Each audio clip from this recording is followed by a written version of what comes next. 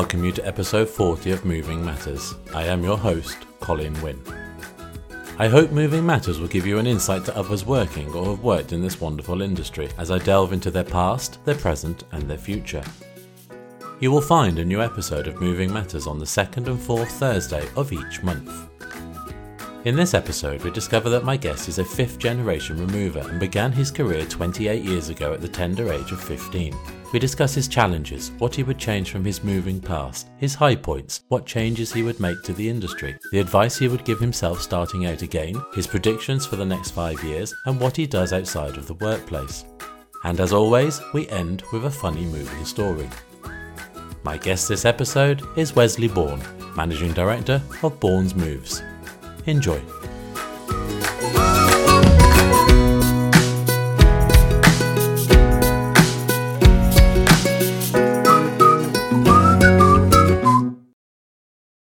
Good morning, Wesley. How are you this morning? Morning, Colin. I'm very well, thank you. How are you?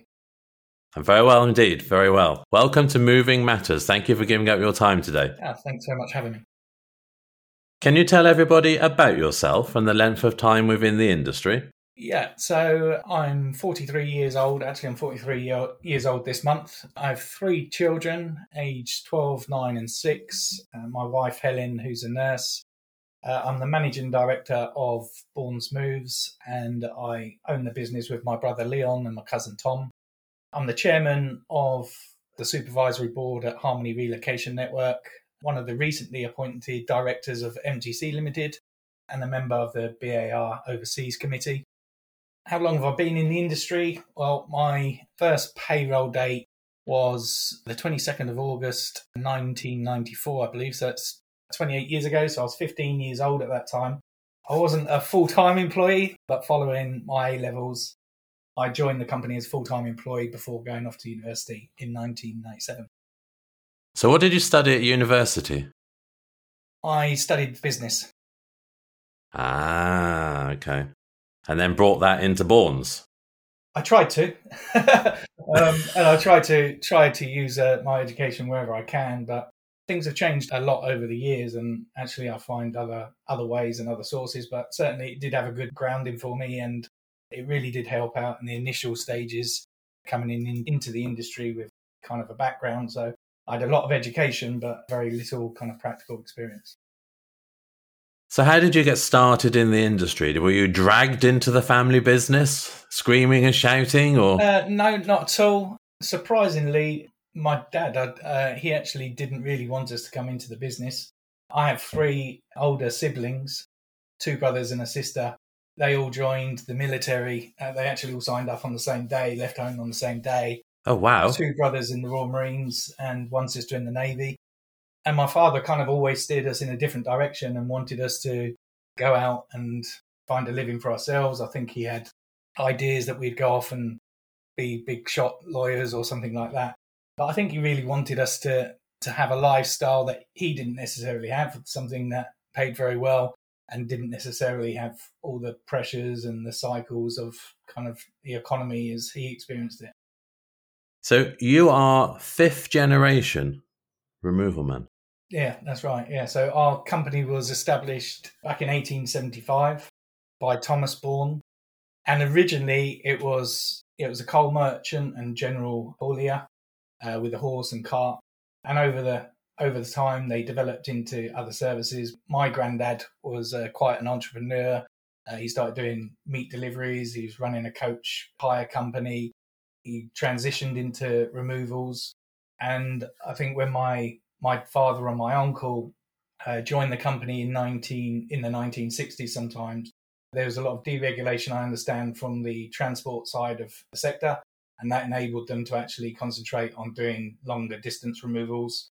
They started doing removals across into Europe over a period of time, and they really developed and pushed the business forward from there to become more internationally focused as well over a period of time. So can you tell everybody about your company and the services it offers? Yeah, so today we have a variety of services. We provide domestic, European, international, commercial, special project moving services to the private, trade and corporate moving sectors. And in addition to that, We have a relocation division that also services our corporate clients. And we operate across 4 different branches. So we employ 100 people across the company, or just over 100 people across the company, located in Aylesbury, Cranley, Tunbridge Wells, and our headquarters being in Rye, Sussex. How many trucks are you running, Wesley? I'm not a fan of trucks. I don't count trucks, but it's around 30 odd, I think. And storage-wise, I take it each location has storage facilities? Yeah, all locations with storage facilities. The 2 largest facilities in Rye, which is about 30,000 square feet, and I think Aylesbury is about 25,000 square feet. The others are slightly smaller facilities. All containerised, I take it? All containerised, yeah, and unfortunately, or fortunately, they're all full at the moment. That's a good thing to be full at the moment. That's very, very good. Time to put your prices up. Yes, absolutely. Now, you mentioned earlier that you're chairman of Harmony. Yes, yeah, that's right. So I joined the board, supervisory board in 2009, on the same day, actually, that my son was born. So I started on the board and I've enjoyed it. So I've been very fortunate that they've kept me on it and I've kept on going with it. And I think it was 4 or 5 years ago that they made me chairman of the board. So what exactly is Harmony? Harmony is a network of independent, quality-driven organisations, very much like our own, that focus on servicing and booking corporate business and then having that service within the network. It's supported by a head office in Visp that provides not only quality systems, but some financial systems for assistance, supports in sales, and different aspects of kind of our compliance structure. So is this a worldwide group of organisations? Or? Yeah, very much so. So within every country, pretty much on a global basis, you'll find a number of international moving companies that belong to Harmony. I think in the UK, off the top of my head, there's about 6 or 7. Right. So we're one of them. We were one of the founders in 1993 with a couple of other companies. Interesting. Very interesting. So what challenges have you had to overcome then, Wesley? So I have given this question some thought, and I kind of broke it down, I guess, over the period of my career. I've broken it down into 3 areas. I think, firstly, when I first joined the company, I guess the major challenge was modernisation of the business. So having left university, come back, and I was deciding what it was that I really wanted to do. At the same time, our company had just lost a major contract, which was kind of the bread and butter for the business. And we had to fairly quickly adapt to new surroundings and find a way forward with a new vision and a new mission of what we wanted to achieve. And at that time, my dad was very supportive in recognising his own limitations as far as technology and things were concerned. And he recognised that perhaps he didn't have the knowledge or the capability to push the company forward in a new direction at that period of time. And I guess that's something that also plays on my mind, is I know that it's not too long before that starts coming for me. Well, all children today are born with a mouse in their hand. That's very true, yeah. I'm already being outdone by my children, so I'm a bit worried about that.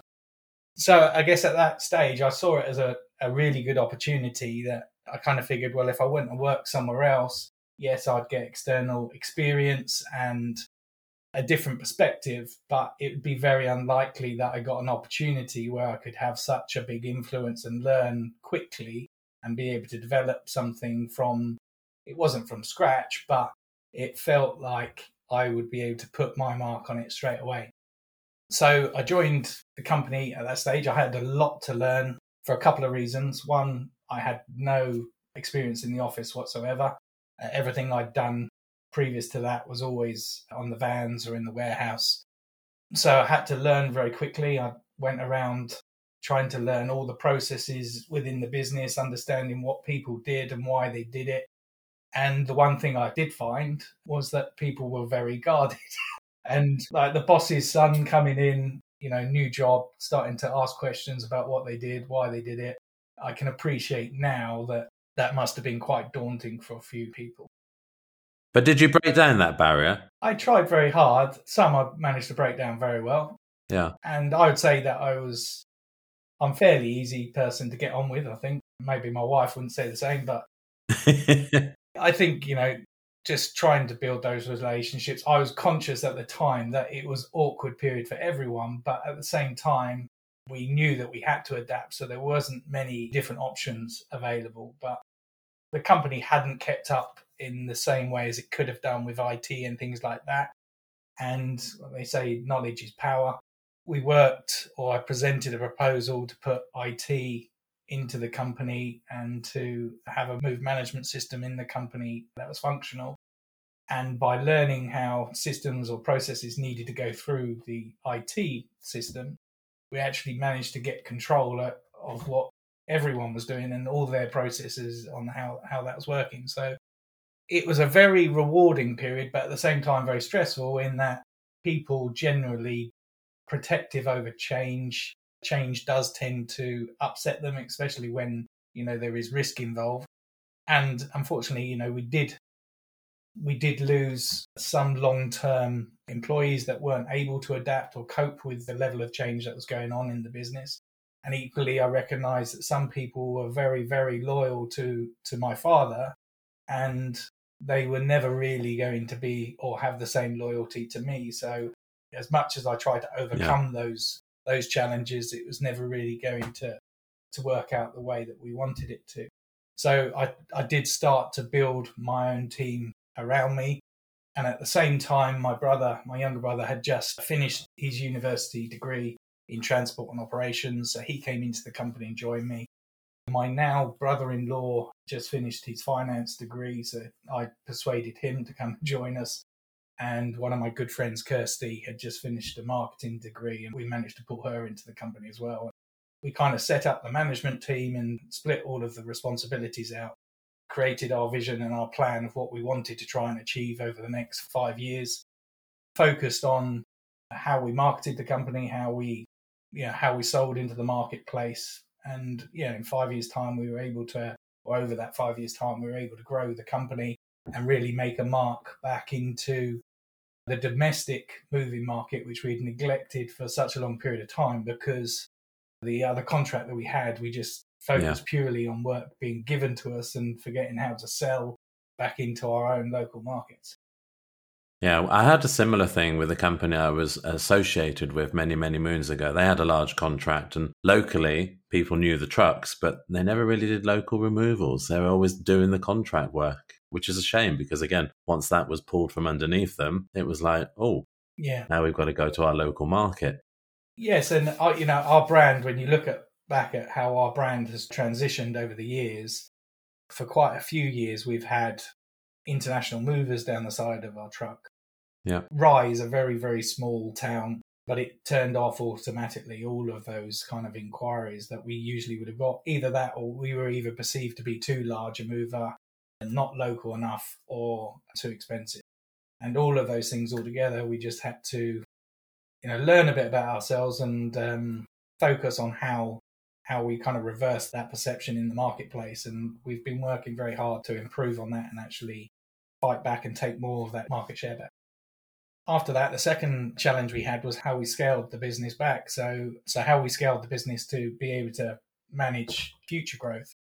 Since I can ever remember, the business has always operated across multiple depots, but not necessarily all of those depots have worked in the same way for us. So there was a lot of focus once we got the team together on figuring out where we wanted the company to project in the next 5-10 years and what the bigger picture was and how that would look, and then what we needed to do every step along the way to actually be able to execute on those things.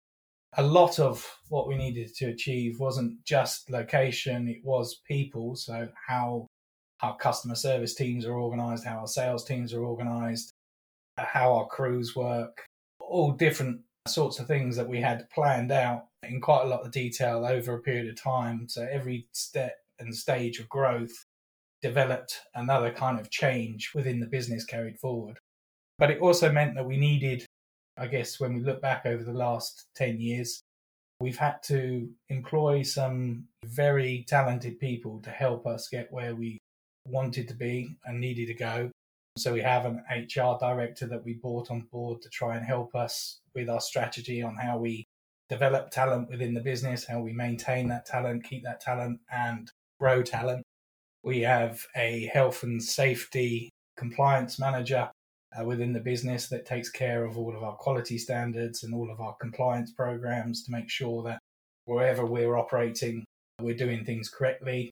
And if we do make a mistake and we don't do something correctly, that it is picked up on and corrected. We've continued to invest in marketing and rebranding the company to make sure that it's got the right image and the right perception being pushed back out to the marketplace. And one of the big things that we needed to do, which was very heavy investment, was investing in our corporate division and launching our corporate division so that we could actually go out into the marketplace and directly book large global corporate accounts and service them within our facilities. So all of those things, I mean, they all happened at different times and there was a plan for those to be executed, but they all put various different strains on either people or the business as a whole. And those are the things that over a period of time, in addition to the normal kind of market conditions that you work with on a day-to-day basis, that you have to try and overcome. But you'd already built your management team to facilitate all of this. We're very young, or we were very young. I feel old now, but we were very old. We were very young, and we were inexperienced. We were very ambitious, or still are very ambitious. But we've learned a lot along the way, and we continue to learn. Even when I look at the company now and I spend hours looking at all the financial data and all the data that we accumulate through our systems now, we learn so much year on year, because I don't think any year is ever the same. So we're always tweaking, we're always doing something different. And then I'd say my last challenge, my third challenge, would be the succession of the company. And again, never gone through anything like that before, and in some respects probably would hope that we'd never have to go through that again. But it was an interesting period, but very tough, I guess, emotionally, because I never really felt, whilst we had put a lot of effort in as a management team into the business, I never really felt it was my business or our business to kind of take away from my dad and my uncle. But they were very open and appreciative for us to come into the business and us to want to carry it forward and take it forward. So when the time was right, and I remember my dad turning around and he kept on saying it, when I no longer add value to the business, you need to tell me and I'll retire. Well, of course, I'd never turn around to Dad and say, Dad, you're not adding any value to the business. Off you go. Wesley, I'm not being funny here, but you can't say that to your dad. And so it kind of went along for a number of years, and it kind of got to the stage. And I think I know my uncle's health wasn't very good at the time. And my dad was like, okay, I think you guys have probably got it now. They both decided to step back. But of course, you've still got to model what that looks like and how that purchase happens. And it's not just those two individual shareholders that you're trying to buy out. You're also trying to make sure that everyone behind the scenes is looked after and is happy with what's going on. And so it was a huge balancing act. It took a lot of time, which I say a lot of time. It took us just over a year, I think, to make sure, we got everything right. And probably looking back, maybe a year wasn't a lot of time at all, but it seemed to be a lot of time. And I guess the one thing I learned about that whole thing is the key for anyone that has to go through anything like that is got to have patience. Empathy is very important, because everyone has different requirements and they were all looking for different things. And somehow you've got to kind of bring that all together and try and make it work in the best way it could do for everyone. Clear communication across the line was critical. And there had to be plenty of planning to make sure that, everyone was 100% happy with each step that you took. So you didn't take 5 steps forward and 10 steps back. It was everyone had to kind of sign off at every stage to make sure that they were happy. But I think overall in 2016, Tom, Leon and myself bought Dad and Roy out of the business. And hopefully I'd like to think that Dad and Roy are still very happy about that decision. Do they have any involvement at all? Do they pop in, see how things are going? Or do they just leave you to it now? So my uncle retired completely due to his health. My father is a consultant for the business, so we do pull him in for senior management meetings and things like that. But unfortunately, we've gone through very difficult times, and still only recently, when the pandemic hit and things like that. So yeah, I sat down, I think, with my dad twice and said, "Look, Dad, we can't afford to do this. We need to stop for a bit and then come back." But he's a very grounded man, so he understands, and he knows that I wouldn't do anything unless it was 100% necessary, and it's best to protect than it is to regret, isn't it? Oh, absolutely. Absolutely. Now, I have a quick question on a couple of your acquisitions, if I may. Yeah. So, Cooks of Cranley and Robinsons of Aylesbury, Robinsons being one of the more recent purchases. Yes. When you take over a company like that, do you put your management team in and change the way they work, or do you let them carry on the way they work? What actually goes on with these acquisitions? So, in 2012, we took over Cooks, and Cooks was a small domestic mover based in Cranley, which we're still operating out of that site. They had their own systems in place. So on that particular instance, we literally bought the company and continued it operating. We didn't really make any changes. We brought some of our policies into place and things like that, but we didn't really make any major changes. I think that lasted maybe 2 years before we kind of realised, because it was a different company and it was just sat there running on its own, we weren't paying as much attention to that as we should have been, and we weren't doing all of the things that we would have been had it been seen as Bournes and a single entity. Yeah. So at that stage, a few years later, we changed our own technology, and we decided actually we'd just bring everything into house under that one technology system, and we can control it a lot differently because it does all of our financials and everything as well. Yeah. And so it was kind of all bought in, and it's been rebranded in Cranley now. Aylesbury was slightly differently. When we evaluated that opportunity, again, they didn't really have any systems there. So we needed to put systems into place straight away. And we didn't see the value of running a dual brand, having experienced it not working for us the first time. So when we integrate everything across to our actual systems, it was just easier to continue with the Bournes brand and to run that single brand across the board. So with Robinsons and Cooks, their names are well known locally. Are you gradually changing the branding to Bournes? Yes, that will happen over a period of time. We don't immediately remove it from vehicles or anything like that. Yeah. I think if you did the same thing 20 years ago, it probably wouldn't have been the thing to do. But marketing and development of brands and how you can actually create your market perceptions, or how you need to create your strength in your own SEO listings and things like that, is so different these days that actually you weaken one practice if you're trying to do it through multiple brands or multiple conceptions, because unless you're then doubling up on multiple websites and doing things like that, it can work not in your favor. And so we don't take any decision to immediately remove a brand. We don't intentionally, and we wouldn't intentionally remove any history from that organization. Like Aylesbury is still Robinsons of Aylesbury. It still has its history. We still train and develop that history, and so that our people internally, and it's still the same Robinsons people as well, but they know how that came about. They know how Bournes ended up in that location. I'm very sad I teach my kids the same thing. But that history part is very, very important. Yeah. And hopefully then those cultures, those values and everything that company had should live on, and it should develop and still continue forward within our own people and our own organisation. Excellent.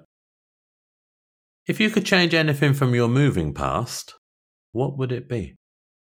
I would probably say that when I first came into Bournes, one of the services that we just launched to try and find a replacement to the revenue that we had lost was home delivery services. And fairly quickly we landed 2 large national retailers and were providing nationwide home delivery services for them. And at the time, we had to learn quickly because we hadn't really done anything like that before. I think at our peak, we were handling just over 300 deliveries nationwide. We didn't have IT to handle that type of work, so I had to learn how to develop a little bit of software very quickly, and we created a system out of Microsoft Access to handle all the orders running through and paperwork and things like that. And it put a lot of stress on like just scaling something that big. We had a separate warehouse, we were doing big order picks, we were doing quality checks and things like that. It did put quite a lot of stress on that kind of division for a set period of time. And what made it worse was looking back, and I'm sure things have changed. And again, like this is our experience. If other companies out there do home delivery and do it, they probably do it much better than we could have. Maybe they're set up completely differently. But our experience was that the retailers didn't necessarily share our core values and what we perceive as acceptable to deliver a service to a client. They seemed to be a lot more cutthroat than perhaps we were. And we felt that over a period of time reflected badly on our brand and our people as well. So I think we did that for 3-4 years. At the time, I was very happy to close that division down and say, okay, enough's enough. We need to concentrate on our core competencies. But I kind of wish I had had the experience or had the confidence to be able to do that sooner, because not that it was a waste of time, it was a learning experience, but I feel that we could have been, 4 years further up the line of where I wanted to be rather than doing something that I wasn't keen on. So the home deliveries, it sounds like they're more just get the stuff delivered to the home and that's it, whereas you guys probably want to go above and beyond the service and make sure it's in the house and in the right place and delivered and prestige condition. And we had experiences where, wardrobes were ordered, they were one-piece double wardrobes. Yeah. And if we were delivering to new build houses and things like that, then 9 times out of 10, these wardrobes wouldn't go into the houses. The message that we were given, because we'd have to call through any quality problems or any issues that you had at the point of delivery. Most of the time, the orders that we were given was to leave a £900 wardrobe on the garden because the client should have checked the stores. And it's things like that, it's not acceptable. That's not a service. No. That's not a service, is it? So, obviously then you have an upset client to deal with, and the two retailers didn't last too long. The trouble is the client's going to have their beef with you and your guys because you're the delivery crew as such. Yeah, exactly. And we were deflecting a lot of heat from the retailers at that stage. I remember actually sat at home one Easter and we were having huge problems with these wardrobes, and I knew that we were expecting something like another 12 40-foot containers to come in full of these wardrobes. And I was sat watching TV at Easter, and then we had been told by the supplier that they've started to make a kit format, so they're all coming in a kit format. So we were a bit happier with that. But he says, we've got old stock that has been pre-ordered that's on the water that you've got to get rid of first. And their way of getting rid of them was they offered a 2-for-1 discount at Easter time. And I was literally like, oh no. Every client was going out and buying 2 wardrobes instead of 1. It was like, no, that's just doubled up our problems. I didn't want to go back to work after Easter. Oh dear. So what is your high point of being within the industry? I'm sure you've still got many more to come. I don't know, it's quite a difficult one to answer that. I'm not so sure. So I think I have achieved quite a lot. I've achieved most things that I've set out to achieve, which I'm pleased about. So I was on the young driver scheme for my HGV license when I was 18. So I got my HGV license at quite a young age. I'm proud that I'm involved with the BAR, doing the things that, I'm learning about with the BAR. So I enjoy doing those things. The fact that I'm chairman of the Harmony board is something I always wanted to do. And I didn't think I'd, get the opportunity to do that perhaps until later on in my career.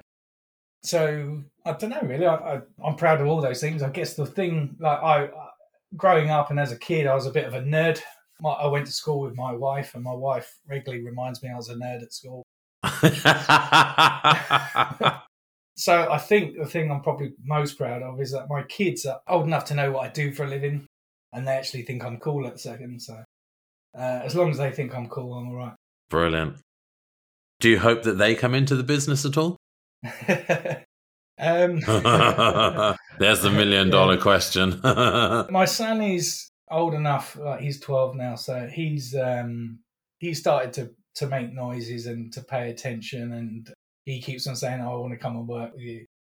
But I think it would be different, not only because our industry would be different by that stage, but also I think how the business is growing and developing, it probably won't be the case the kids or our kids can take over. I mean, there's quite a few of our children that could want to have an interest. Yeah. And the one thing that we have focused on in Bournes, which has been, a major part of the transition over a period of time, is that it's got to be the best person for the job, not just the person with Bourne in the surname. And I know that's really difficult and that can cause some tensions, but I have a boss, I report into our board. They hold me accountable as they should do for my job and whether I'm performing my job. And in 5-10 years' time, maybe I'm not the best person for the job. Maybe it does need to be someone else. So I try to educate my children in the same way. What one thing would you change within the moving industry?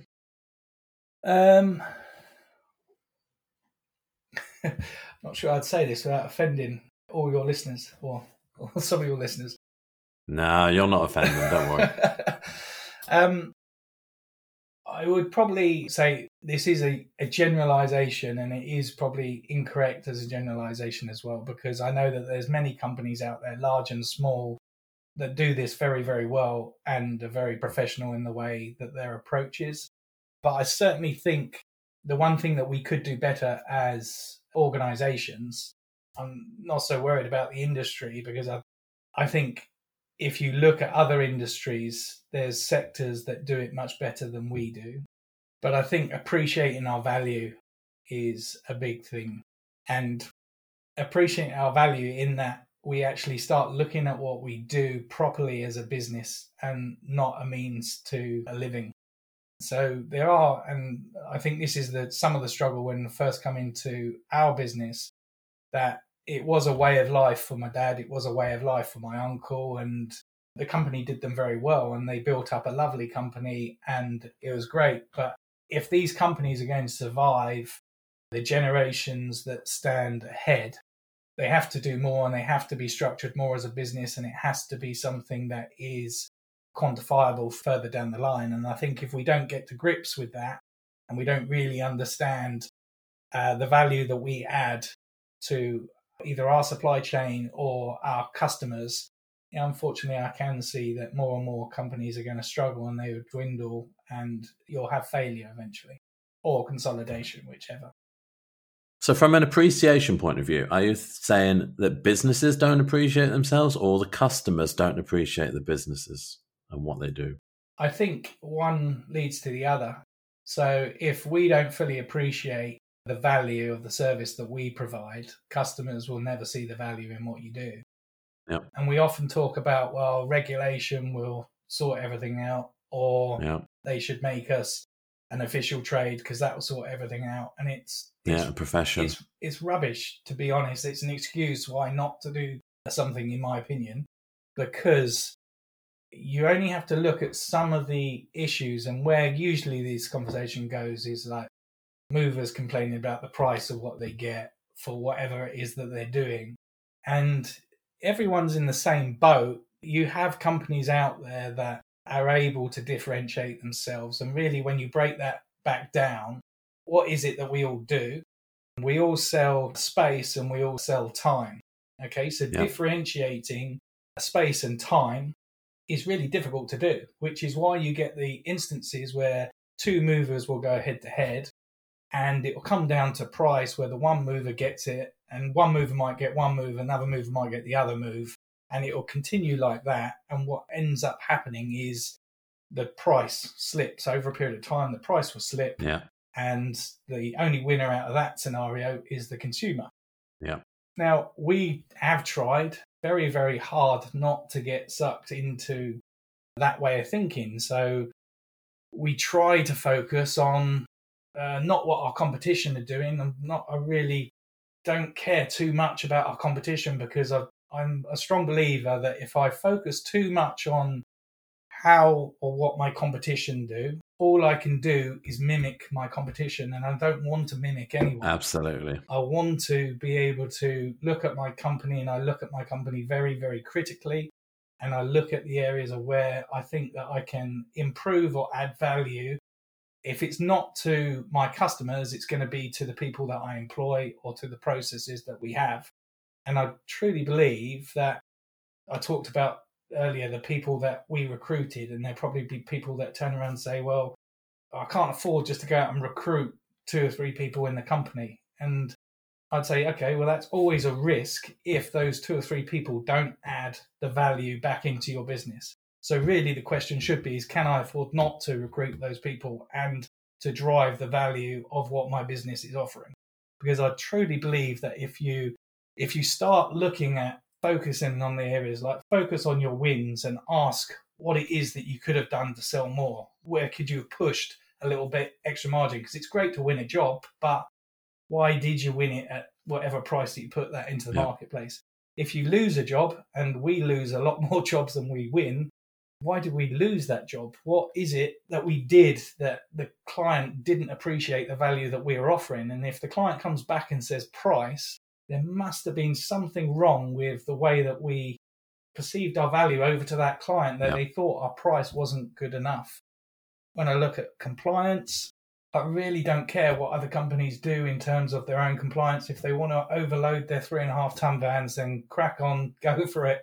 Eventually, the way I think about it, eventually the law or the regulations will catch up with them, and then that will be them done. But we keep our company very compliant. I sleep well at night. I focus on the important things that we need to do, and I sell that back into our clients and educate or try to educate them on the importance of what we do and why we do it. Yeah. Secondly, capacity. We've learned a lot over the last few years about capacity.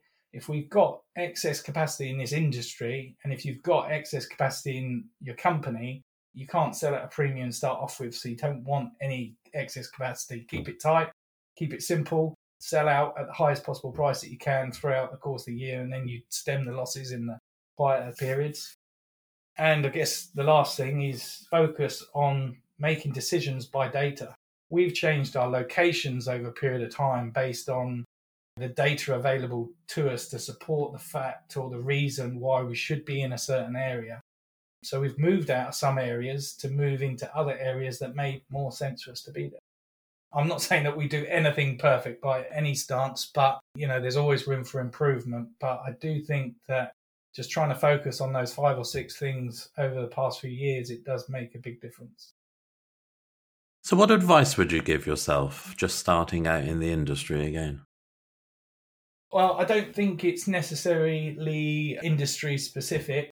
And I would say I was a bit of a late learner on this myself. So I don't think I really picked up on this until I was in my 30s.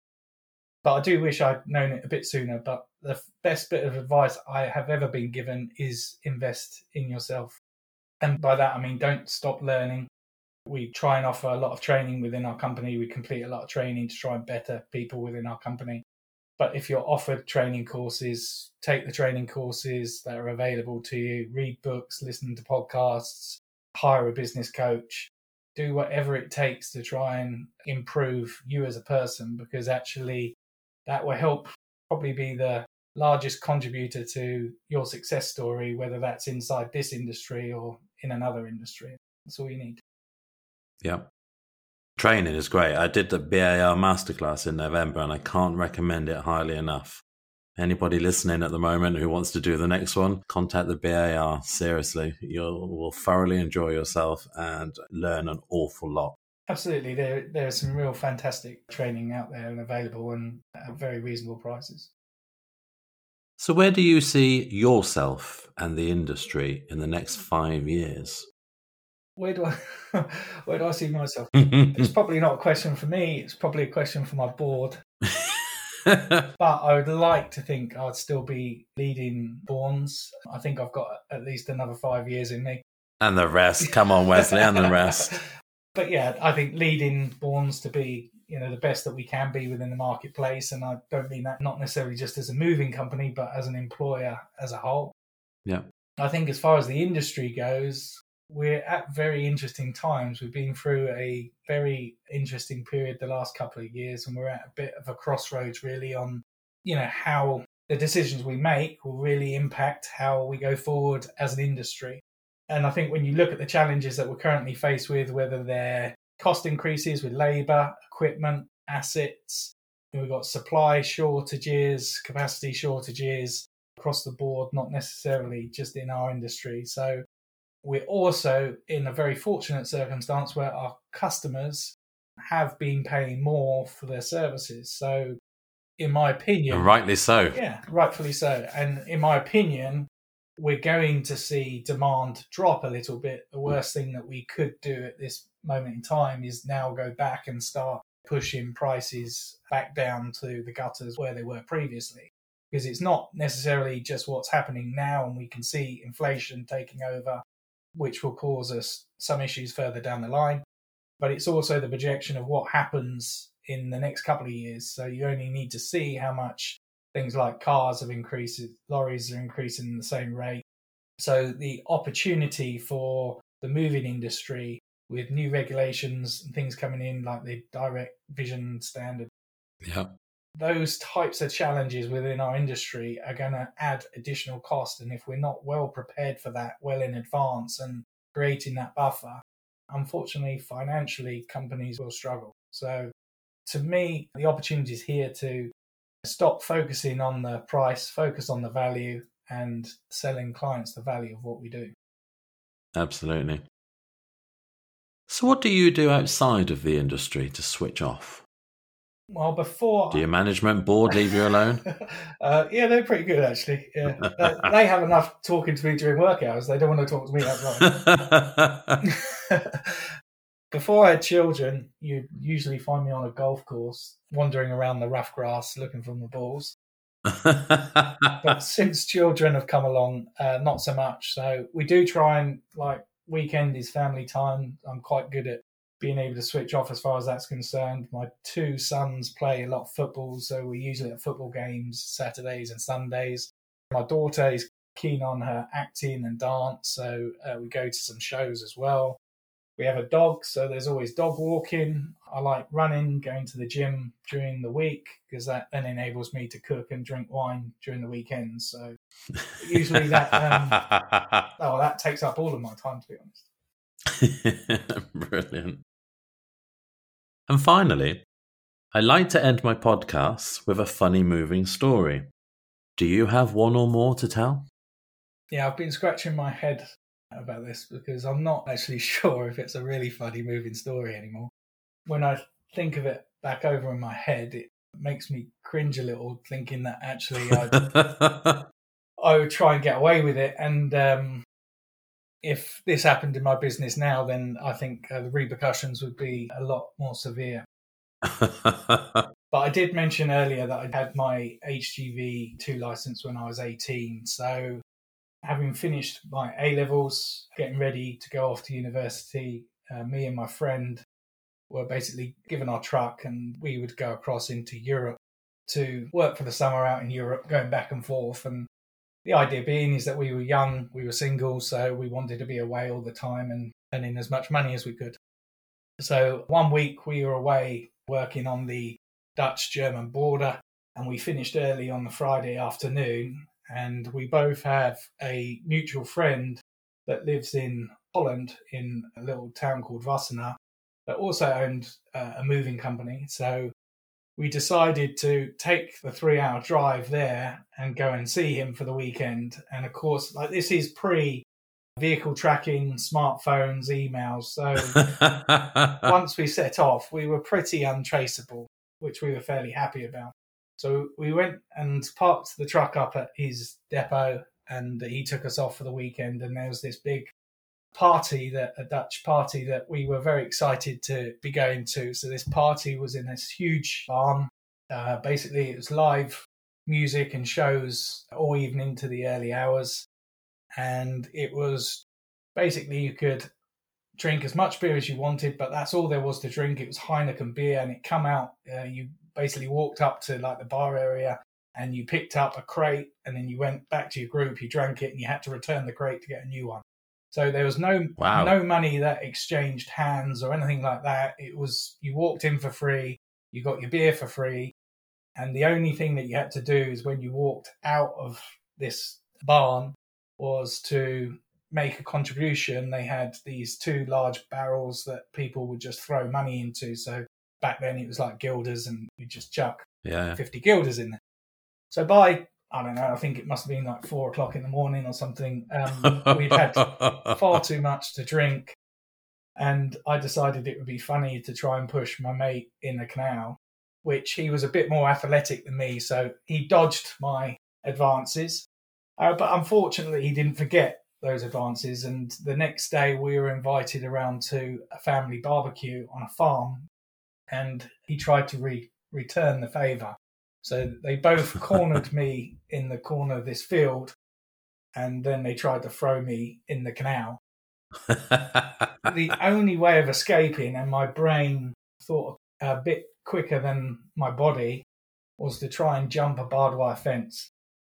I say jump, I kind of somersaulted through a barbed wire fence, stood up and went, I made it, and then looked down and one of my legs was leaking a load of blood all over the place. I looked at it and thought, that's just a scratch, that's fine.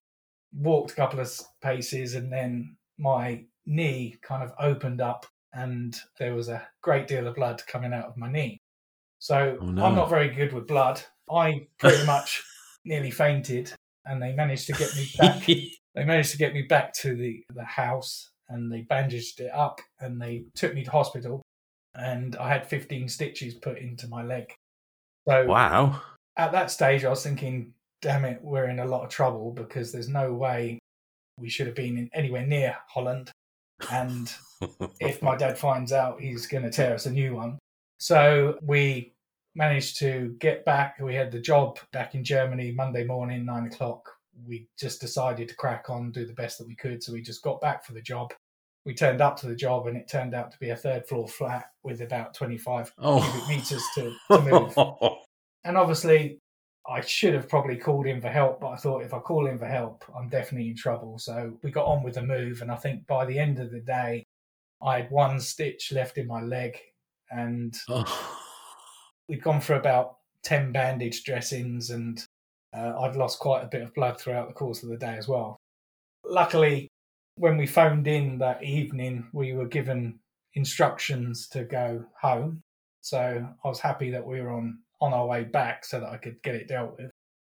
All I had to do was get into the office without my dad seeing, get instructions for the rest of the week, and then I could be out of there. So luckily, when I walked into the office and up to where the driver's lobby was, he wasn't out the window, he was over by the printer, and I thought, okay, excellent, I got away with it. Couldn't wear trousers, so I was wearing shorts, so you'd have seen the bandage. I was just about to walk out the office, having received my instructions, and he shouted at me just as I was about to leave, and he goes, come here. He goes, so where have you been then? And he was over by the printer. And I said, well, I've just come back from Germany. And he goes, yeah, but what's this? And he waved a bit of paper in my face, and it was an invoice for €375 for the stitches.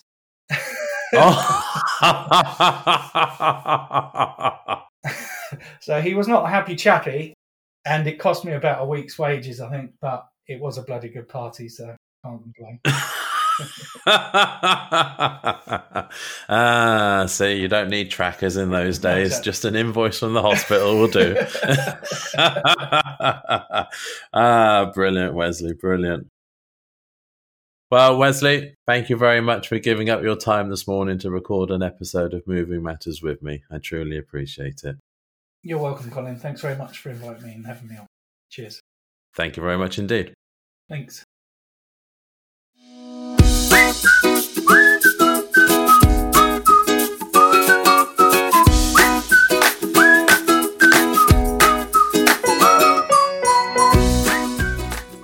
I sincerely hope you enjoyed episode 40 of Moving Matters. Please rate, review and subscribe in your favourite podcast player of choice, and please tell your industry colleagues about Moving Matters. My thanks and appreciation go to Wesley Bourne of Bourne's Moves for giving up his time to record this episode. Thank you again, Wesley. If you would like to know more about Bourne's Moves and the services they provide, then you will find links within the show notes for this episode and on our webpage movingmatterspodcast.co.uk. And please, if you have a funny moving story that can be relayed to our listeners, or you would like to be a guest on the podcast, then do reach out to me by completing the contact form on our webpage, movingmatterspodcast.co.uk. Well, that is all from me, so until next time, keep moving.